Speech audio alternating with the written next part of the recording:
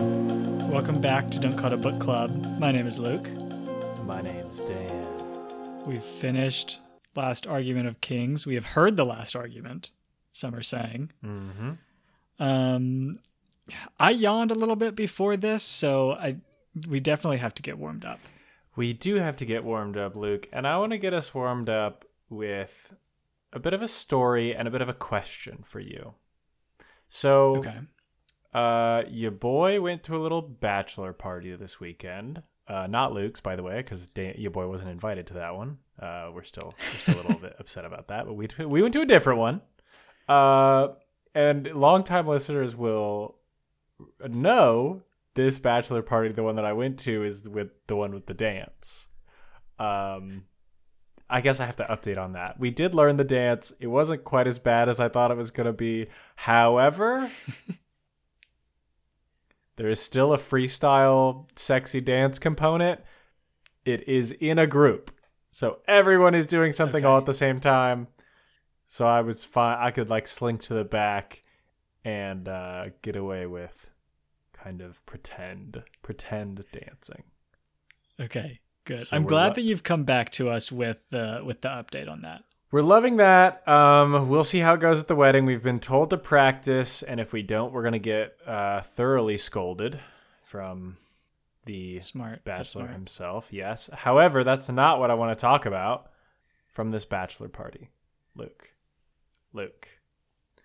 So, for this bachelor party, we were supposed to do a bunch of stuff outside at the beach, but it rained all day. So we had to pull an audible. I want you to just let me know how this hits you, okay? The audible we pulled was going to one of those indoor trampoline places. Oh, okay. So, funnily enough, I've actually been to one of those somewhat recently. Mm-hmm. And they're fun. Mm-hmm. Mm-hmm. It doesn't strike me as a bachelor party thing to do, I will say. So we showed up and realized we were crashing David's 8th birthday party because... Yes, there's a lot of kids at these. Everyone in the place was a child. Right. And I'll say the first 5 minutes we were there, I was like, shit, we should not be here. Something is wrong. This is very wrong. However, we get in there. We get on there's a dodgeball arena because, of course, there's always a dodgeball arena. Always a dodgeball, yep. There's 30 of us, I should say. There are 30-year-old men. We are taking over this trampoline place. That's too many. Okay, hold on though, because this is where I want to go with this. We had a blast, by the way. We had a great time. The kids were loving it. The kids were actually having more fun than I think we were, because they just wanted to hit us with the dodgeballs. And we're big targets, so it wasn't hard. There were a few casualties, I will say, because the kids, sometimes you don't mean to hit a kid with a dodgeball. But sometimes you do really hit a kid right in the face with a dodgeball. Right. Yeah. That's kind of on them. High risk, high reward. So that's why they're there. Correct. But I want to get into the specifics about the numbers we were bringing to this event, because I think there's a very specific amount of people that is the sweet spot here. Okay, the sweet spot specifically at the trampoline place? At a trampoline place like this, yes, where there are mostly children. I am curious to hear the sweet spot. I was going to say 30 is a lot for almost anything. Okay. This place was pretty big. I'll say there was That's too many for a football game. Well, no, you got your special teams, you got your offense, your defense. That's fine. That's not quite enough, right? Okay. Right. But to talk to me about the optimal number for trampoline and bullying kids. Right. So you're saying it's too many. You're saying this is too many grown men at a function. Mm-hmm. I think it's close to the perfect number, Luke. And here's why. So part of it was when we went to play dodgeball, we could just split everybody in half and had like a good amount of people on both sides. Okay. Less than 30 people. And if you want to hang out together, you're like all on one team, like hitting a bunch of kids. It's not really fun. Or you're just like spread out with a bunch of kids, right? If it's less than 30, if we're talking like, let's say it's 15, not really a good number to split in half. And if you split it in half for dodgeball, you're still playing with mostly kids, but you're there too. So wait, it's like how a big is the game. court at the one you went to? Because I always remember them being in these trampoline things, like kind of small and just like a quarter of the area. Oh, we played like 20 people on each side in these dodgeball games. And there is space. And there is space for it. Yeah. Yeah. Wow. Okay. Okay. So, but the point is like less than 30, like, all right, let's start at the extreme end of this. Like three 30-year-old men going to one of these trampoline places. Not a good time, I don't think. Right. That's weird. It's weird. You would feel weird the whole time because it's like, what are you guys doing here? Like what? Yeah. This is a kid's place. Okay.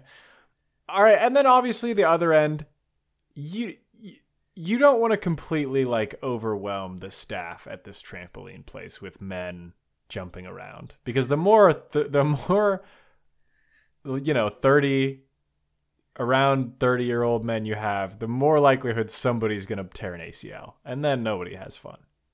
I honestly, I'm surprised that no one did at the numbers you were at. No one did. It was kind of a miracle. It was kind of a bit of a bachelor party miracle, I'll say. And I think 30 is just like a very good. I think the sweet spot is like plus or minus. Okay, I don't think plus. I think 30 might be the upper limit, but I'm going to say between 20 and 30. Okay. Sure. I still think it's just maybe we talked about this when you were telling me about your dance at the wedding. 30 is like, it's a lot of friends to have. I'll tell you what, Luke, I'm not a guy who's got 30 friends who would come to a bachelor party. I don't have close to 30, I don't think. I'm assuming that not all 30 knew each other, right? They were from different phases in this person's life. Yes, I will say like 20 of them all knew each other. Okay. I was in the minority. From a fraternity, I would hope. Or something like that. Just from college, my G. Man. All right. Yeah, our bachelor was very, very gregarious. Good for him. Yeah, he's a great guy. Okay. Do I? You know what? Sure. I'll say 20 to 30 is a good number. I do agree that you can definitely go too few. I think more than 10, for sure. Right, like you have to go more than 10. Yeah. I agree. Yep. 30 might be the upper limit. But okay, I will say in that 20 to 30 range is very fun. It was very fun. They have the basketball goal.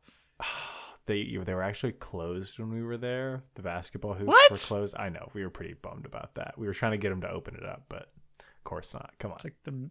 It's like the second main attraction behind dodgeball. Okay. Yeah, dodgeball. I mean, we got a good hour and 15 minutes out of that dodgeball though. We were loving it. I'm happy to hear that. The refs got involved. At a certain point, the refs each joined a team. You guys had refs? Yeah, we had refs.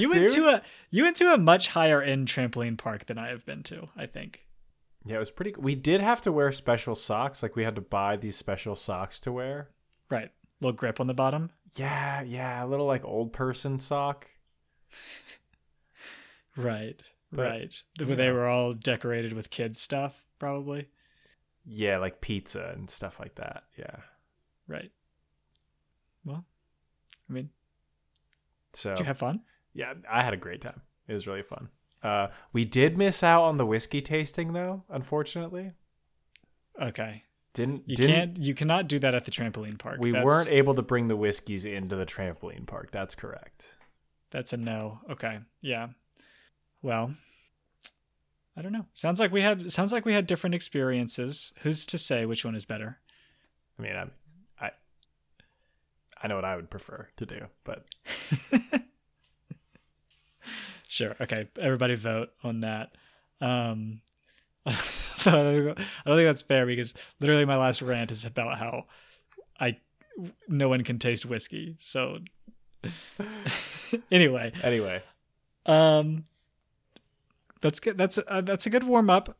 Two bachelor parties back to back. Back to Luke back. And Dan. I know. Pretty good.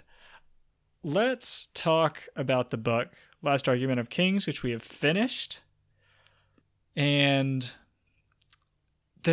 so we stick with all of our main characters from like the very beginning, I think. Mm-hmm. The ones who are still alive. Yeah. Right. And I don't know if I want to get into actually how we feel on the end about all of them yet. Let's build to it, because I have a lot of feelings about the end as well, but I want to build to it. The first thing, Artie, the maps are the best part, okay? Artie is complaining about these books that she's reading. She's like, God, these suck. I've got nothing else to do. I'm just reading these books, and if I have to look at another map, I'm going to kill myself. Shut up, Artie. Shut up. Always give me a map. We've talked about this on the pod. But I think Artie was just like specifically calling us out for our love of maps, and I was so angry. It does seem that way. Famously we love a map. Get Artie a Kindle because you can't see the maps on Kindle. Mm-hmm. It is outrageous. You got to know where you're looking. What's right. Where the story is happening? How far is it from the coast? How far did they travel? Are there mountains around? Ooh, it must be cold. Is this march realistic? I want to know. Right. I just felt very called out by Artie here. And granted, Artie kind of calls out everybody, so it's only fair she called us out. Right. I guess it depends. I don't remember exactly what books she was reading. I want to say it was a history. Okay. Because most of my maps that I'm talking about in this context are like maps connected to fantasy books. Yeah, but their history is basically a fantasy book, right? So I think it counts. I guess. Their history is literally a fantasy book, so... But so is ours. Kind of. I don't think so. It's different. Okay. It's different. It's way different. There's no wizard or anything in ours, so. That's true. That's correct. Okay. So actually, now that I'm looking at this, all of my notes are from basically the ending. So we might have to lean on you a little bit here at the beginning. Okay, all right. Then before we get to the ending, Glokta's on his final quest as the Gurkish are making their way into the city. Glokta's like, I gotta keep myself safe and also take on Sult. And he barges in and Goyle is sitting there at Sult's desk. And he's like, oh shit. What's happening? And Glokta goes up and is like, hey bud, that thing you've been doing to everyone for a really long time that I do, the thing that we do professionally to everyone, it's about to happen to you. It's about to happen to you right now. Goyle is like, no, wait, no. Dude, have a better thing to say than that. This is your job. You know that isn't going to work. Right? Yes, I agree with you. And Severard does this too. When Glokta gets Severard in the chair, he acts like a complete novice to all this. It's like, you know how all this goes. You should be prepared and be like, okay, if I say no, what's going to happen? Well, he's going to start chopping my fingers off slowly. I feel like in both instances, they both should have been like, hey, yeah, I know I don't really want any of this to happen to me. I'm just going to ask the question, what do you want? I'll tell you what you want right now. Let's skip the cutting me up. Yes, I agree. I also think that if you are in this line of work, which is basically 100% torture. This is not a spy organization. This is a torture organization. Correct. Right? Yes. You have to know that you are going to be the one being tortured at some point. Right. You have to imagine sitting in the chair, like when you're torturing someone, like, hey, what would I do? What would I do over there? Right. And you have to like actually consider it, right? Yes, for sure.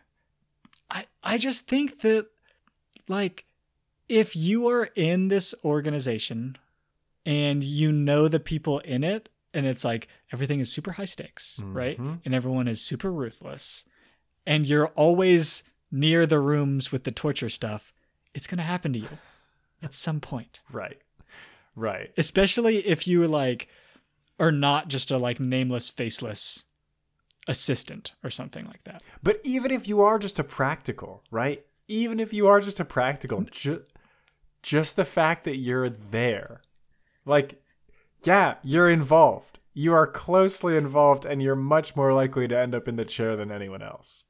Yes. It's like that statistic if you buy a gun, right? Which is that if you buy a gun, I don't know the number, but you are like the person you are most likely to shoot is yourself by like a huge margin. When you work for the Inquisition, you are so much more likely to be tortured at some point than if you don't work at the Inquisition. I think. Right. I haven't run the numbers. I mean, it's almost for sure true, right? And of course, they're not publicizing these numbers because then nobody's joining, right? Right. You need much better bennies if you're publishing this information. Which, like, of course you wouldn't, because you're the Inquisition. You are the law, right? Right. Yeah. What do you say? Okay, so hold on. Because they both were basically just like, no, wait, don't do this. No, wait. I feel like you have to come up with something better. I feel like we could come up with something better to say. Maybe we don't just spill the beans right away, but we have to come up with something better to say, because it obviously is not going to work, right? Obviously saying, no, please don't, wait. You know who you're dealing with. They've tortured like literally thousands of people. They're not going to stop for that. Right. So I think there's two things to this. Number one is kind of an offshoot of what we already said, which is that if you're going to like be a player in the game, right? You're going to get tortured, and on some level, even if you just provide the answers, they're still going to do, like, Glokta's still going to do something, right? Because it's like more than just the answers to what he's asking. So on a certain level, you just like you can't do the betrayal thing, right? Severard just like tells Glokta the reason that Glokta is torturing Severard is because he has told secrets about Glokta. Yes. You never do that if you work at the Inquisition, because it's going to happen to you. And then, like, if you're just trying to get it to end fast, I mean, I feel like the way in which you tell the truth has to matter. Ooh, maybe this. Okay, I think you're right.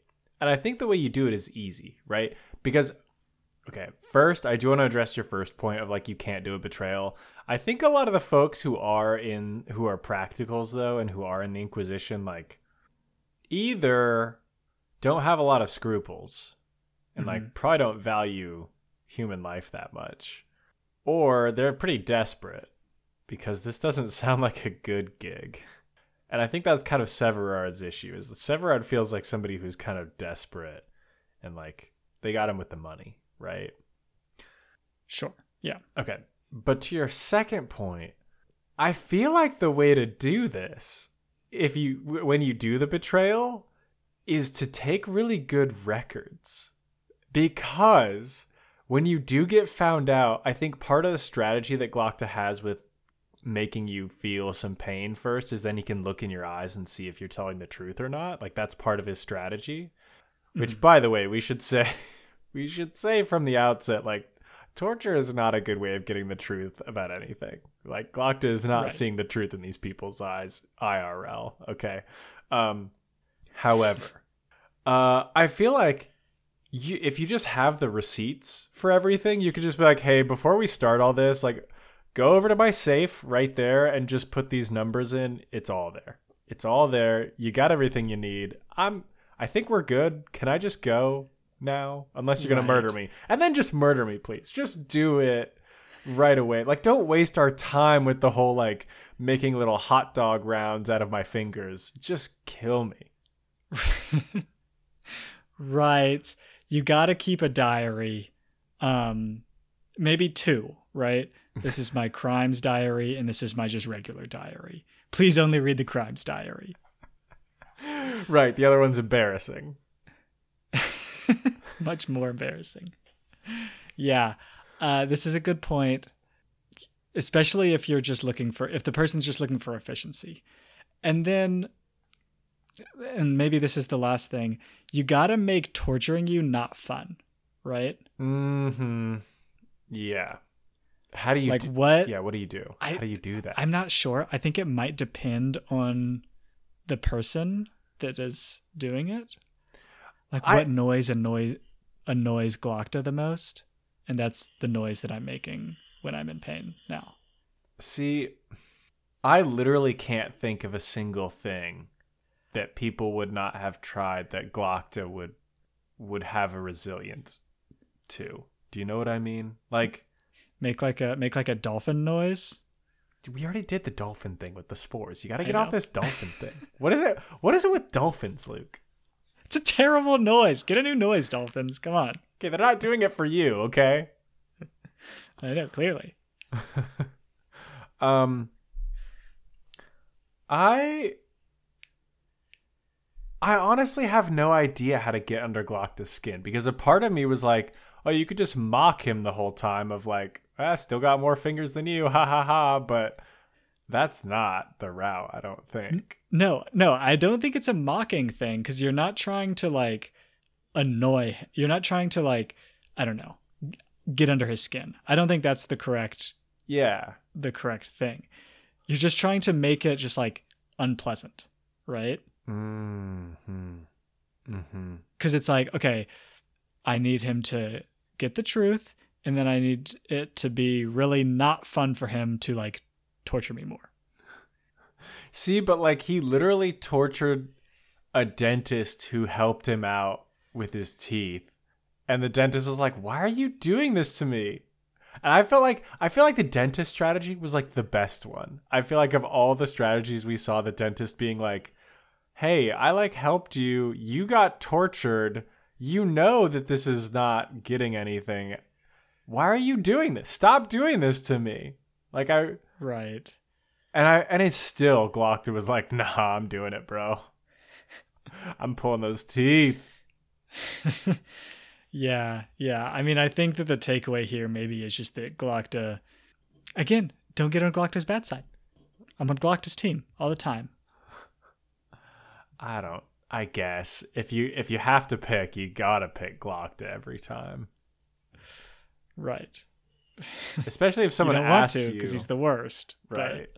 Yeah, Glokta, I mean, interesting character, but a tough way to go, this book with Glokta.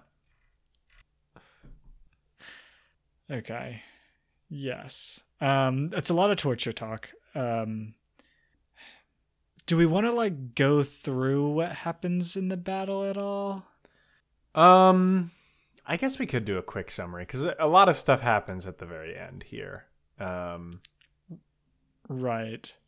So the Gurkhas just kind of like surround the city, and we don't get like a ton of details on all of the fights except for like 1 or 2.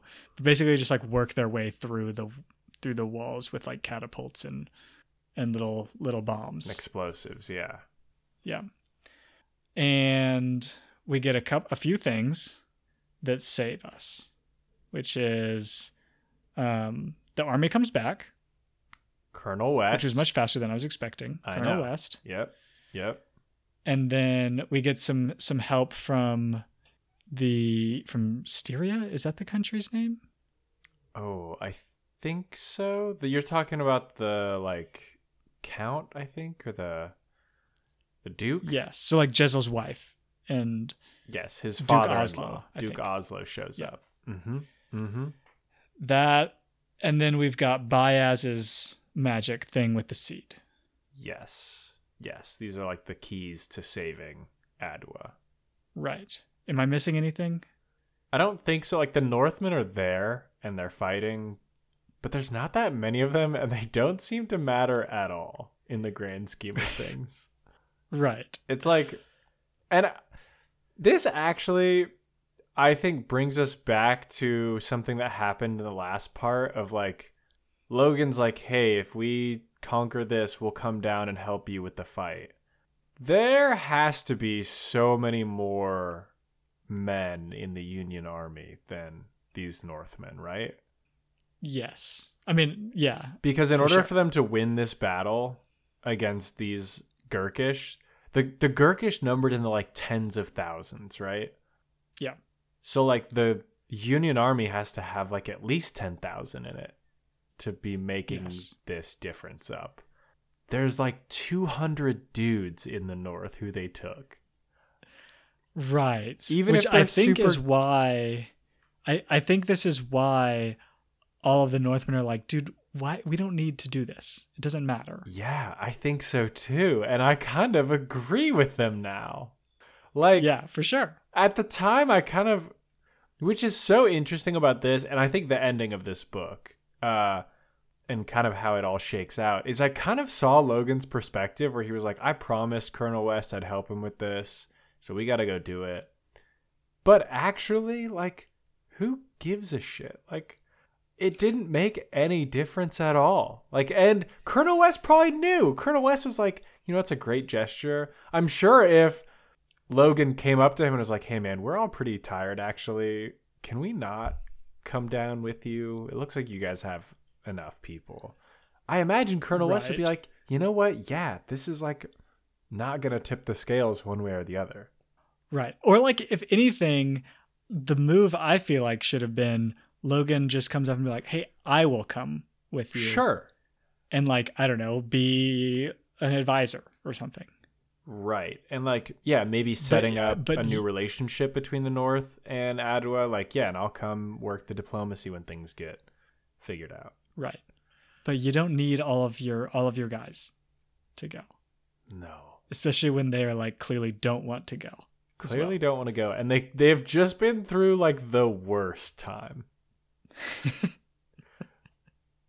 Years of the worst time, I will say. Like so bad, constant blood and violence. They were just holed up in a fort for like a week. Logan's a bad king. Yeah, I would agree. I also, so after the battle, Logan talks to the Dogman and asks him to stay for like diplomacy purposes, I guess. Yeah. How do we feel about that? Because I do understand that like you need someone, like countries have ambassadors to each other, right? Yeah. It's interesting to me because I like honestly never thought about it for these two. And I don't know. It just seems rude to be like, hey, Dogman, I know you freaking hate cities. How would you like to stay in one? How would you like to stay in the biggest one, actually? Yeah, I think it was terrible. Although, Luke, this is a thing that I struggle with Logan at the end here. And the Dogman struggles with it too, because Red Hat comes up to him and is like, hey, Logan is evil as fuck. Right? Like, Logan is a really bad guy. And the Dogman's like, fuck you! He's the greatest man who ever lived! You suck! And it's something where I actually, like, can, like, sympathize with the Dogman in a very real way of, like, Logan has both of these people in him at various times. And it's hard for me to know, when Logan asked the Dogman to stay, is he trying to save the Dogman's life? Is he trying to be like, hey, when I go back up to the north, shit is not going to get any easier. And like, there is going to be a lot of violence and death when I go. The Dogman is like my only friend. So I want him to live and stay down here. I guess okay, this is my thing with Logan. Yeah. Why don't you just go away and like somewhere else? Mm-hmm. Like, why does he accept it? Why does he say, why you have to go back to the north? Right. Hey, maybe I'll stay and hang out with my guy Jezzel. Right. Yeah. Yeah. I mean, this is the thing I didn't understand when Logan accepted being the king. Is like, you don't have to do it. Like, they made you the king because you were the strongest motherfucker around and you just would whoop anybody's ass. You can also be like, all right, bye. Like, I don't want to do this. I'm going to go try and talk to that demon girl that I met. Bye. Right. Figure out your own shit. I'm leaving. Especially when, like, they talk about how they didn't have kings before Bethod. Mm-hmm. And, like, everybody liked that. Yeah. It seems. Logan would be much more popular if you're just like, hey, let's just not do kings. I'm going to go on a backpacking trip and it's going to be chill. And you guys can do whatever you want. Right. Massive popularity increase, I would say. Correct. I think so. But I think Logan also feels like he is reacting to everything. I think he always feels like he doesn't have a choice in the matter and he is just reacting. He's just responding to circumstances. And we see this in Bethod's critique at the end where he's like, you're just going to be pushed around. Like, you don't have any free will. You're not making any of these choices. You're just going with the river. You're just like a leaf on the river, Logan, and you're letting everything else shape where you go and what you do. And you're always just going to be that. And I think Bethod really knows Logan here because I think that's kind of what happens is Logan is just like, well, I guess I'm king now. And he doesn't really think about the fact that, like, you don't have to. Like, you could leave. Right. And, you know, I get that he justifies it by saying that, like, he has a lot of enemies, so he has to put on this face and he has to do certain things to keep his image, or otherwise people will think he's weak. But, like, I don't know if that's even true. I don't think it is. Yeah. A lot of what Logan says actually is kind of untrue and is kind of proven untrue as well. But it's kind of subtle. And one of the things that he says that is proven untrue that I think is interesting is he's talking about how his, like, wife and kid are dead and no one's gonna, like, when he dies, there's just gonna be like a memory of the Bloody Nine and nothing that he did is gonna really matter that much. He didn't pass on any lessons to anyone or make anybody's lives better. But he has these phrases that he says. The Dog Man and other characters, like, pick those up. Like, he does have these, like, things that he has taught other people that are, like, carried on. He just doesn't. He's, like, so down on himself. He's so down on himself. He's like, no, I'm just going to go back to the mud and everyone's going to be better for it. And I think it's a way of justifying how he behaves, of, like, nothing matters. It's like, no, dude. People care. The Dog Man cares. Right. There are good parts of you if you embrace them, I would say. Yeah, I think so. Man. He just hasn't. It's frustrating, actually. And I think this is what the Dog Man is so upset about at the end. Is he's like, damn it, Logan, I hate you, but I also love you. Right. Yeah. Ugh. I don't know. Logan's a lot. Logan, I was a little bit tired of towards the end. Yeah. Can I talk about a specific scene with Logan that was annoying? Sure. Yeah. He goes in to talk to Pharaoh one last time.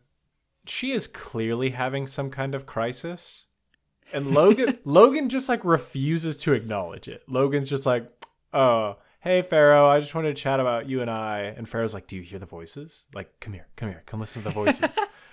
And Logan's like, okay, I can tell this isn't a good time. I'll come back later. Bye. Right. Logan takes this as, like, a rejection. And it's like, she just told you that she's hearing voices, man. Clearly not, dude. She's never said anything like this before. Maybe stop for a second and be like, are you okay? Or at the very least, like, hey, maybe you go up and you're like, okay, let me listen. Let me see. Because maybe there literally are voices. Maybe it's like, oh, whoa, that is weird. Yeah. Maybe she's trying to tell you something crazy. She's like, there's like sounds and voices coming from the walls. Come check this out. And you're over here like, all right, bye. Like, no, maybe go listen. Go listen, dude. Right. That's an invite in, actually. Mm-hmm. Mm-hmm. This is a great point. And it almost seems like he like doesn't actually want a relationship with her based on like how quickly he just like gives up on that. Yeah. Yeah. And I mean, I think this goes back to this last characterization of Logan at the end here. And like the thing with the dog man too, is I feel like he doesn't like he wants friendship and he wants the companionship of Pharaoh, but he doesn't as well. Like he doesn't want them to be near him in a way. Yeah, he feels like when he talks about not being able to cry over his dead friends, I think that's the part of him that's like, I can't have anyone close to me. Okay, sure, man, tough life out here for Logan. Yeah. Quick poll: is he alive? I mean, yeah, at the end, for sure, dude. Okay. Just checking. No question, he's alive. All right. You think the Bloody Nine is going to let this guy die in a river? The Bloody Nine will kill the river. True. Bloody Nine will strangle the river before he lets Logan die in one. Yep. Well, I'm with you there. Okay. Can we get to actually well, are you ready to get past the battle? Yeah, let's go to this like ending scene, this wrap up. Okay. So one thing that's small that might be like a political thing. So the city is wrecked, right? Mm-hmm. Oh yeah. And they talk about like they need so many resources to rebuild. Mm-hmm. Mm-hmm. Which, yeah, sure. You need like lots of physical resources and like people's time. Mm-hmm. Yes. I think that's true for sure. Yeah. A lot of governments, at least like modern day governments, print money. Uh-huh. And like I don't know if this is true, but I didn't get the sense that like the fields are burned or anything like that. It's like literally just the physical city needs to be rebuilt. They did go through like looting and pillaging though. The Gurgish did come from the coast looting and pillaging. I think that they like looted some villages, sure, but like as we heard, very few of the like nobles did anything, which I'm assuming their lands were like pretty much ignored. And I also would assume that most of the like goods and food are coming from the nobles and their lands. Right. Yeah. So like, I don't know, just like do it. You're saying just do you know what I mean? Like, I don't really understand why like, yes, it's going to be difficult to rebuild, but like you have all these people here. You're telling them to just print money? Yeah, basically. No, I think the issue, Luke, is that we don't have somebody on the closed council who does the finances, do we? I don't think there's a central bank. I think Baez is the central bank. And so Baez is like, no, I can't deal with inflation. We're not printing money. Do they? This is so true. Actually, they don't have a treasurer. No, on the council that I can think of. They don't. How? That's you need one of those. Okay. I mean, I think, and I didn't realize this until we're just now talking about this, but I think it's because of Baez. Like, I think Baez is like, I control these people through the finances, and like, the king doesn't really like. I don't actually know how they administer anything in this system. Now that you mention this, because they have to have somebody who's in charge of like the taxes, right? Right, because they do have taxes. Yeah. Who does the taxes, guys? I don't know. Is this like high justice because it's a law? Are you just like literally taking the taxes and putting them in a big pile and then paying them out from the pile? I mean, could be. I also don't really know exactly what Lord Hoff does. So I don't think that we heard of someone whose explicit position was like treasurer or like head of the national bank or something. But it's possible that someone's position was like that was one of their things.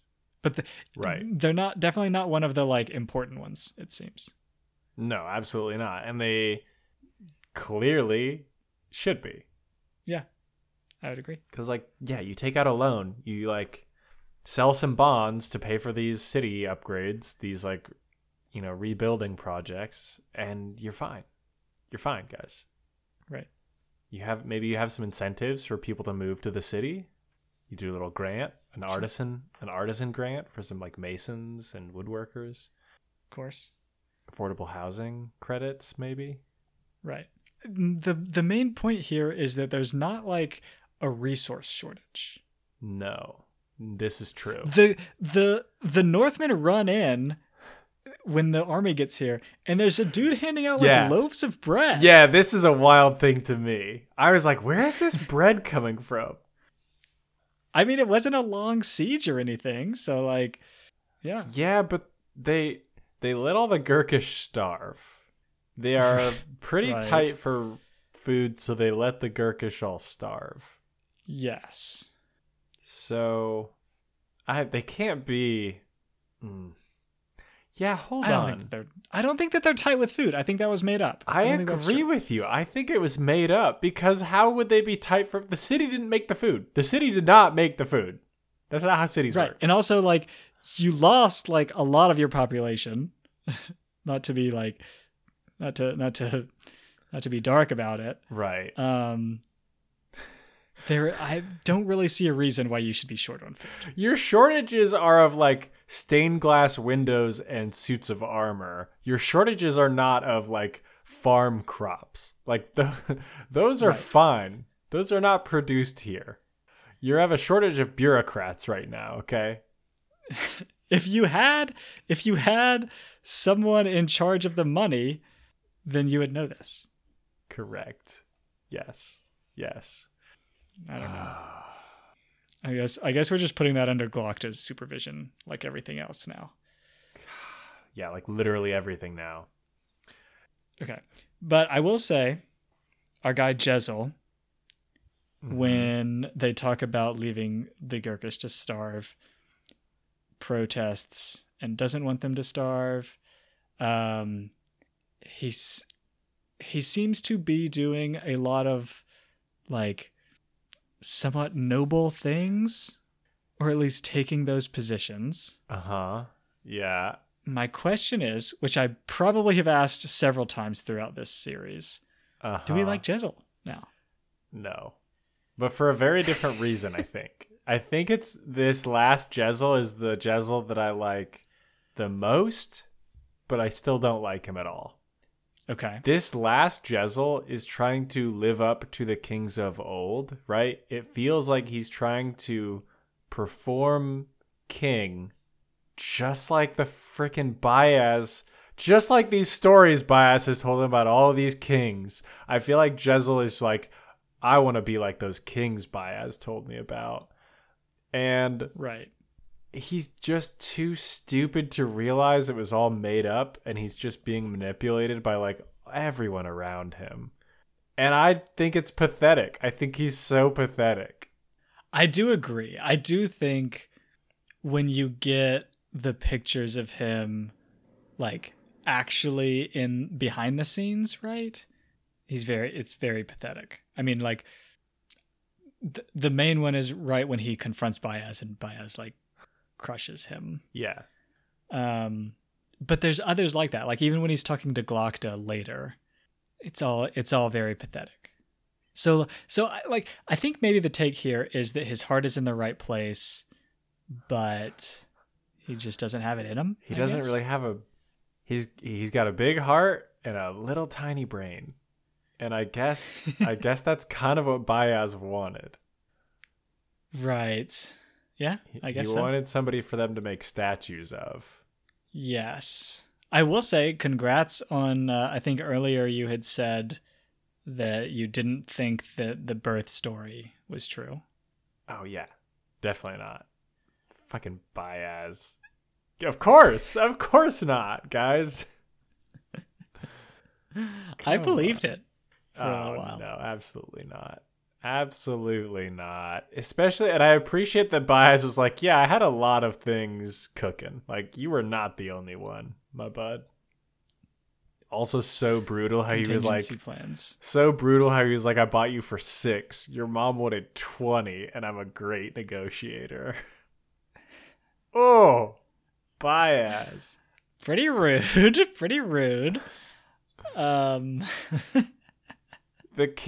literal king of this country is someone that Baez bought on a discount, on a sharp discount.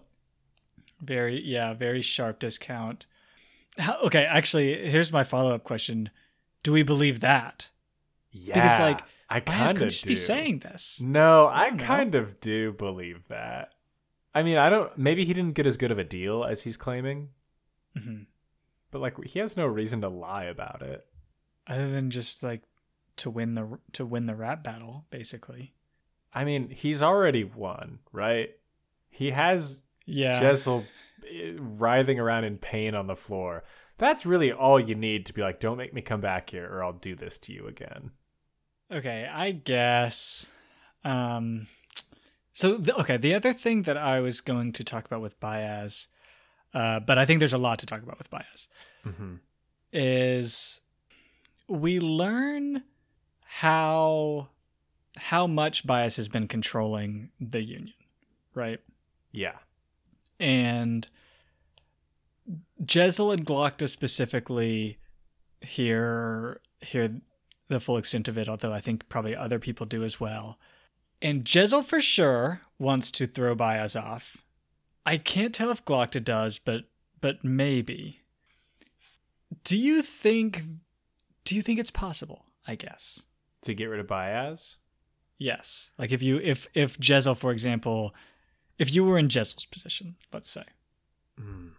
No, I don't think so.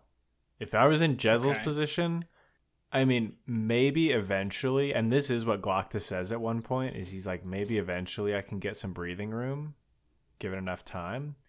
But Jezal is in like such a weak position because everybody on the closed council is aware Glokta is in charge, and they all bow to Baez. The common people, like, maybe this is part of Jezal's strategy, actually, with, like, trying to be a well-liked ruler, is maybe this is his way of trying to get out from Baez's control. It's like, if the people really like him, then maybe he can kind of get some breathing room. But Baez just seems too good at what he does for it to matter. Like, if you're Jezal, you got to know your limitations, and one of those limitations is not a good planner. Like, your brain don't work very good, so like you're not going to be able to outsmart Baez. Sure, he's tricksy. So here's my take actually. Yeah, I do think that you can't really do it at this point, let's say. And I actually think the main reason is because of what's his name? Yoru or whatever. The Baez's like apprentice. The sulfur guy? Was his name guy. Sulfur? Sulfur, maybe, I think. He's an eater, right? And he's a shapeshifter. Yeah. Oh yeah. If Baez doesn't have him, I think it's possible. Because you just kind of sneak. You do a little sneaking. Right. And also just like, I don't know. Bayaz has some amount of like magic abilities, but if you're just like, hey guards, like next time that bald dude comes in, like shoot him with arrows. Mm-hmm. Maybe that works. Whereas this guy, if you're like, you could be assassinated at any point, basically, like effortlessly. Right. Because of this guy. Right. This is true. This actually touches on something. This touches on something that I don't understand. And maybe it was explained, but I don't think it was. How has no one stabbed Bayaz? Nobody likes him. Everybody has a big problem with him. Everybody has swords. Yeah. Like, when he turns around, just stab him. Like, right. This is what I think this is what I'm saying, actually. I have not understood for a long time why people are putting up with his bullshit and not just like, okay, I'm gonna drop a big rock on you and kill you. Or like, yeah, I'm gonna get my whole army to blast you with crossbow bolts. Like, sure, you can do a little bit of magic sometimes. That's okay. I'm gonna stab you. Let's see you do magic then. Right. You can either like surprise him, right? Yeah. Or I don't know. I feel like you could 20 soldiers, let's say. Mm-hmm. Is that even that might be an overestimate. I mean, I think he can do like a big explosion or something. Yeah, in the first book he does a big fire conflagration that defeats, I think, some bandits or some Northmen who are attacking him as he's trying to leave. Right. And then he's like out for a while though. Yes. I think you can do it. He seems weak. Easy. Right. Just one good stab. One good stab on Bayaz. Just try it. At least try it. Nobody tries it. And it's a situation where like everybody kind of hates him. Like he has no friends. Nobody is hype about Bayaz being anywhere. So like, and maybe it's just that nobody hates him enough to try, and that's his power. Is like everybody is pretty annoyed by Bayaz, but nobody, like Logan is never like, wow, yeah, you're really bad and bad enough that I'm gonna stab you now. He's just like, yeah, I don't want anything to do with you. Yes.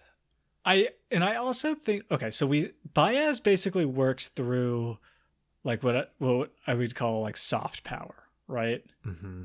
It's like information, plans, and money.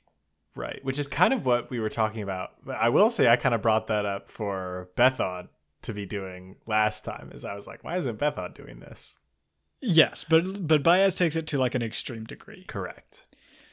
And this is where I think that if you're like Jezal, you can do something, because like the person that controls the military, like you can kind of do anything. As long like, okay, like Bayaz works through money, right? Basically. Yeah. A lot of it with this bank. Oh, sorry. I got my military to go and like shut down the bank and take all the money, and everyone is arrested.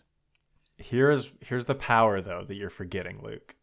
Glokta walks into the bank and he's like, there's no gold or anything here. It's all just pieces of paper. It's all just paper that's moving money around. So even if Jezal takes the army and confiscates the bank, he goes to the building and is like, the bank's mine now. There's nothing in it for him. There's not a big pile of gold somewhere.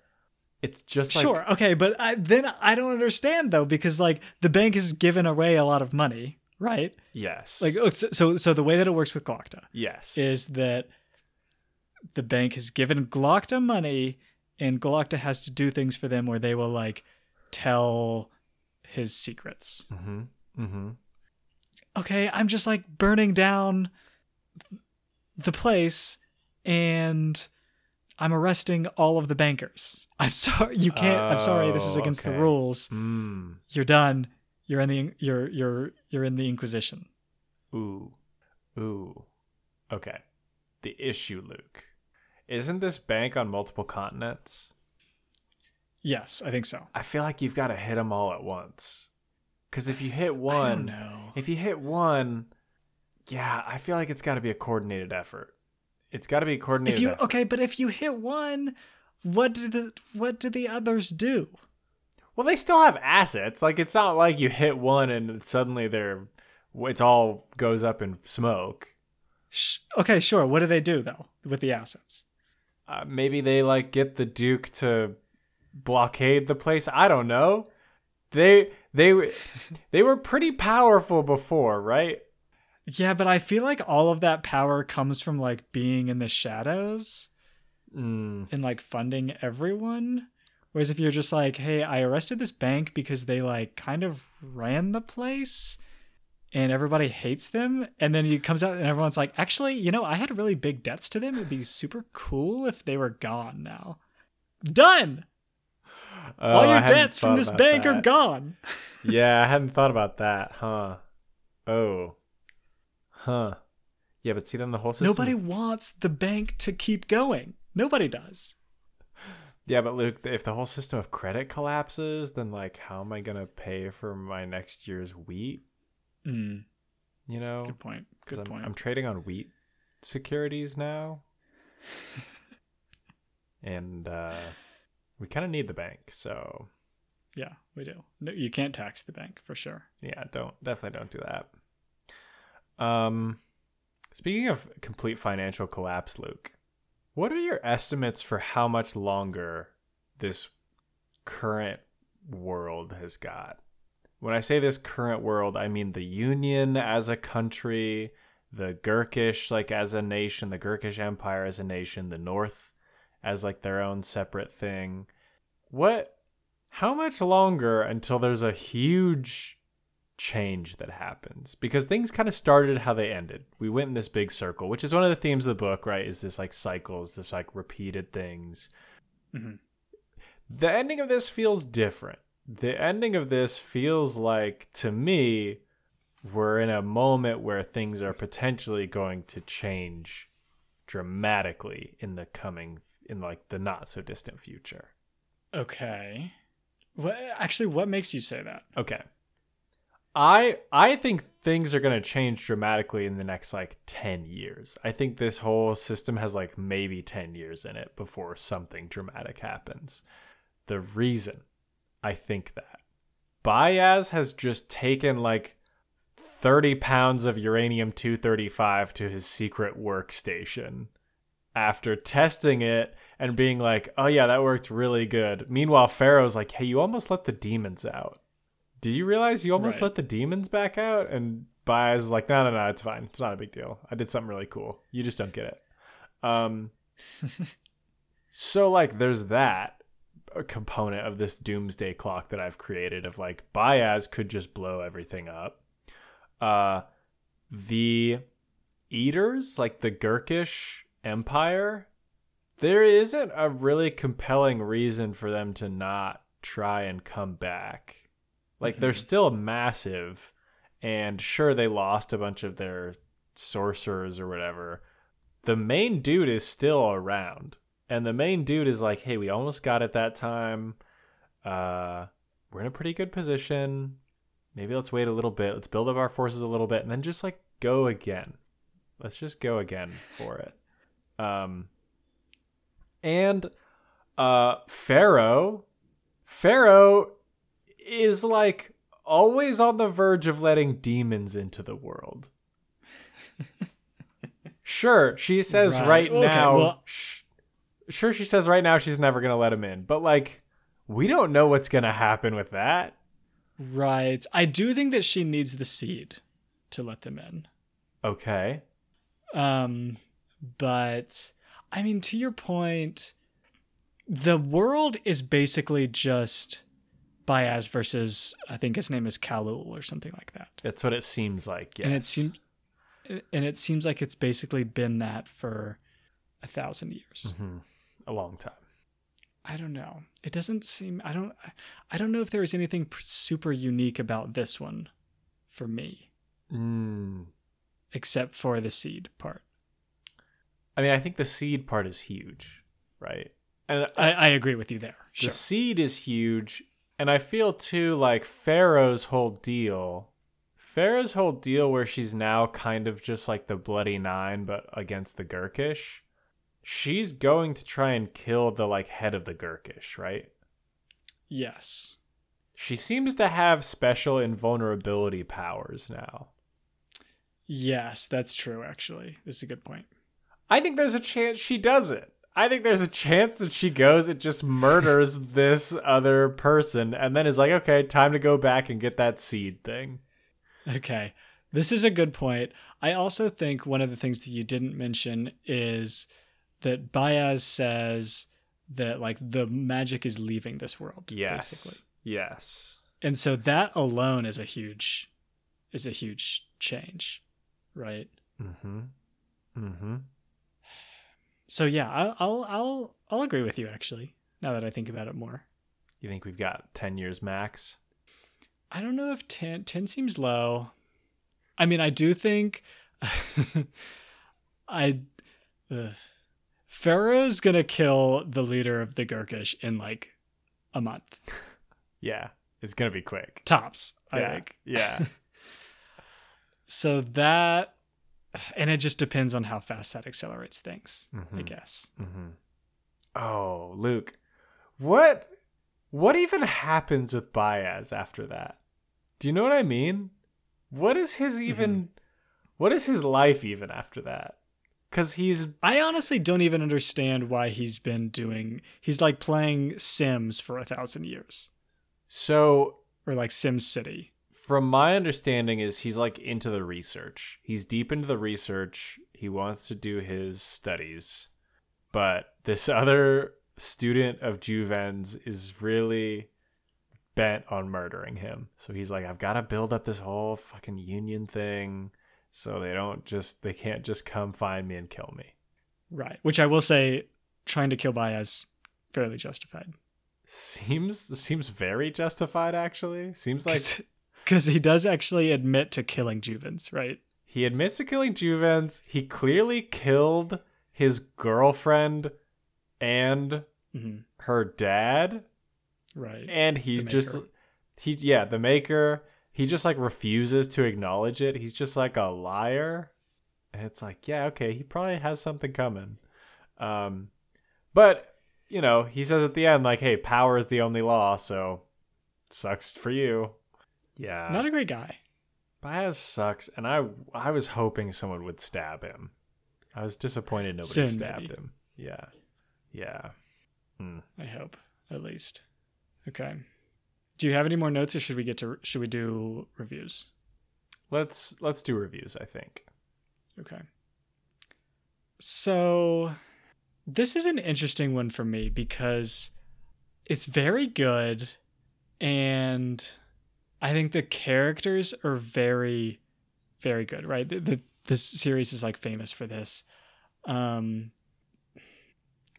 I think that it's very good in a way that doesn't quite match me super well. I forget if I said this if we did reviews for the previous book in this series, but I think that's the case. This is a book that is extremely good, but not a great match for me specifically. One thing that I really like that we haven't actually talked about that much is the way that combat is written. Like we mentioned how Logan, when he's fighting, is just like slipping around, rumbling, bumbling, stumbling. Yeah. And that's kind of how a lot of the fighting is, and I really appreciate it. Yeah. And that's how like a lot of the dialogue is. It seems very real. I don't know. The story just kind of bums me out, I think. Maybe that's what it is. Yeah, I mean, I totally agree with you here. I totally agree. I love these characters. I love Glokta. The story... I didn't think the story was bad. I thought the story made a lot of sense. The plot worked really well, and it was a cool reveal at the end. Not an unexpected reveal, but a good reveal of like, yeah, Bayaz is running everything. This is all Bayaz's town. And the fact that there wasn't a like happy, optimistic ending felt very true for the story. Like this whole story was kind of a downer the whole time. And like people in positions where they can't really make any difference and they're just kind of going about their lives trying to survive. Kind of like a Logan just saying like still alive. And that's kind of all they are, is just like still alive. And yeah, the ending was kind of a bummer. The ending was kind of a downer. But it felt very fitting. It felt very right to me. I very much like these books. I appreciate that they're not a good fit for you because they are kind of a bummer. But I kind of like that. I kind of like this story. Yeah, sure. I agree 100% with everything you said. The plot actually really good. The character's really good. It's just it's all kind of a bummer. Yeah. And if you're into a bummer, if you want to read a bummer of a book every so often, I mean, go for it. It's a very well written bummer. Yeah. I will say we're not going to do it now, but I think that we will return to this world. There are several standalone books that I have heard are excellent. So stick around. We will probably be reading one or more of those at some point in the future, but not next week. Next week, we are returning to the Broken Earth trilogy. Finishing that up, actually, we will be reading The Stone Sky by N.K. Jemisin. That's book 3 of that trilogy. First half, we're going to split it in 2. Yeah. First half of it for next week. We'll bring the hot takes. And be the dumb nerds.